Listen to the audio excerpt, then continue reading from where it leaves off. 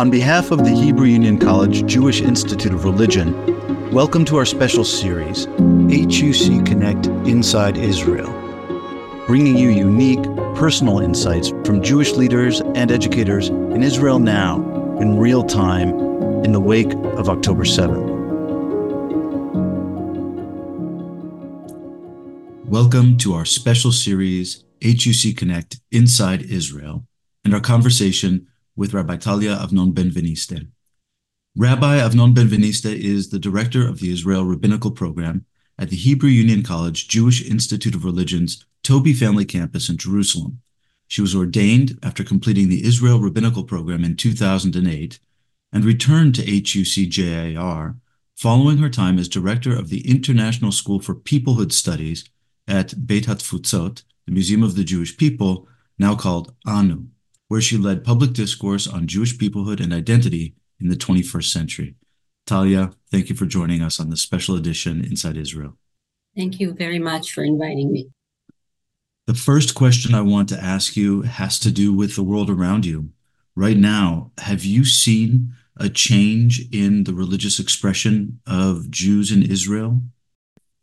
There is something that is happening here that is so heartbreaking that in a very deep level, I think we're all looking for answers, not from the authorities, but from our own sets of beliefs. We were born in this country and we were raised in this country having sets of values and beliefs and why we are here. The fact that Israel is a safe haven for the Jews.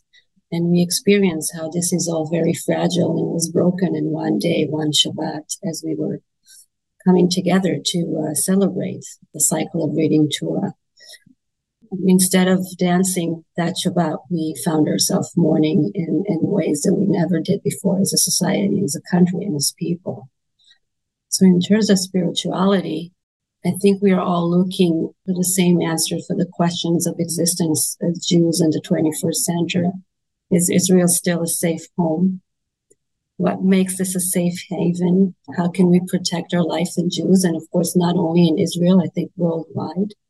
We're trying to understand what it means to be a Jew in this world of today that is so broken. We're all searching for what will help us come together as people, as a nation in Israel and worldwide, and claim new meaning to our identity as individuals and as communities. I'm glad you referred to worldwide Judaism because certainly where I sit here in the United States, everything you said applies. We are indeed thinking and worrying, but also caring a great deal about our shared destiny as a single people together and our homeland in Israel. So your words have great resonance. I want to ask you about your work at HUC-JIR as the leader of our Israel Rabbinical Program, which ordains Israeli rabbis for Israeli society in the mold of our values as Reform and liberal Jews. In that context, what does your daily work reveal about Israel right now as you're experiencing it in the execution of your work that people outside of Israel may not be aware of? I think there are many layers to this question. I think on one layer is a very emotional layer that we experience. We are all mourners. We are all seeking to be comforted and to having lights in our life now that is very much filled with darkness. There is a layer of existentialism and philosophical thinking about what is happening now and how we can draw from the past and from the present, from the wisdom of our tradition to help us understand what is happening now and to see the cycle of Jewish life and know that after there is destruction, there is rebuild of life.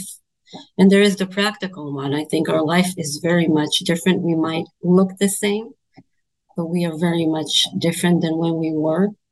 We are broken, but we are trying to put the pieces together of our life every day. Mostly, I think, for me and for many of our students of our HUC community, is to make sure that our part of the covenant of the people who live now in Israel and has suffered the most from this tragedy, people who've lost family members, people in hostage in Gaza, that we are constantly hearing their stories and being witness to their stories and making sure that they are not alone in their experiences.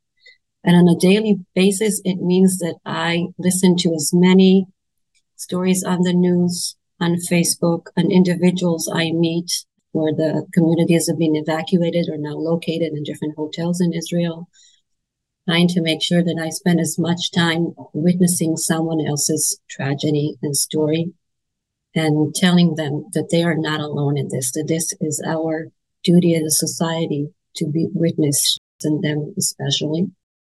Many of us are volunteering in different activities around Israel, helping the agriculture market and farmers to still make sure that whatever has been grown in the field, it's being cut down and it's being displayed for people's use and it's not being thrown away, and that the economy is still going. Israel's economy has always been offended by the security situation.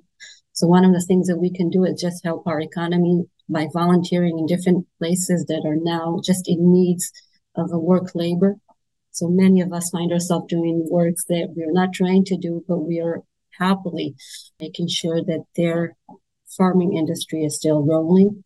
I think many of us find ourselves helping and just preparing meals and shipping clothing and equipment to soldiers in reserve and to soldiers who are just now serving either in the north and in the south. And I guess in a more deeper level is trying to listen to where the need and the pain exist and resonate and just be there in order for someone else to feel that their pain is not their own burden and they can share it. How have you personally, internally changed as a result of your work and the moment? I've heard one of the eulogies of the family of a soldier that died on the same week when the war started. They quoted him and they were saying that he always said that the last things that die are hopes. So when I heard that said in the eulogy of a young soldier, that in his life he lived by this notion that hope is the last thing that will ever die, and even when he dies, his hope to life continues to resonate with the family and with us. Listening to that eulogy and seeing the parents and the families and seeing the families of the kidnaps embracing one another as a large family and saying, we can only go through this if we hold on to one another. So for me, having Israel return as a very strong society that holds on to one another in solidarity, in mutual respect, in sensitivity, in giving and sharing and holding together the pain and the grief and the generosity of just making us available to someone else's need. This is where I draw my own hope and my own spiritual dwelling and the understanding of what it means to be an Israeli one and a Jew now, in the way that was lost for so many years and now is returning a great sense of tragedy, but it's back. And it's us for us to embrace and hold and make sure it doesn't go away again. I have heard tell of the story of you and your students in the Israel Rabbinical Program preparing unexpectedly for funerals as part of their tasks, but to have to learn and to prepare for that task, perhaps prematurely in the course of their studies. How did that go, and how are our students going back to their home communities to serve in this difficult and painful time? As students, as alumni, we prepared ourselves for the worst.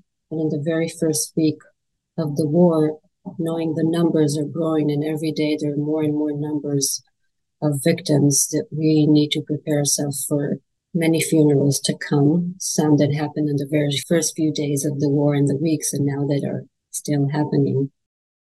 In the past If you are not an Orthodox rabbi, most likely that you will not officiate a military funeral or a public funeral that happens in most of the cemeteries in Israel.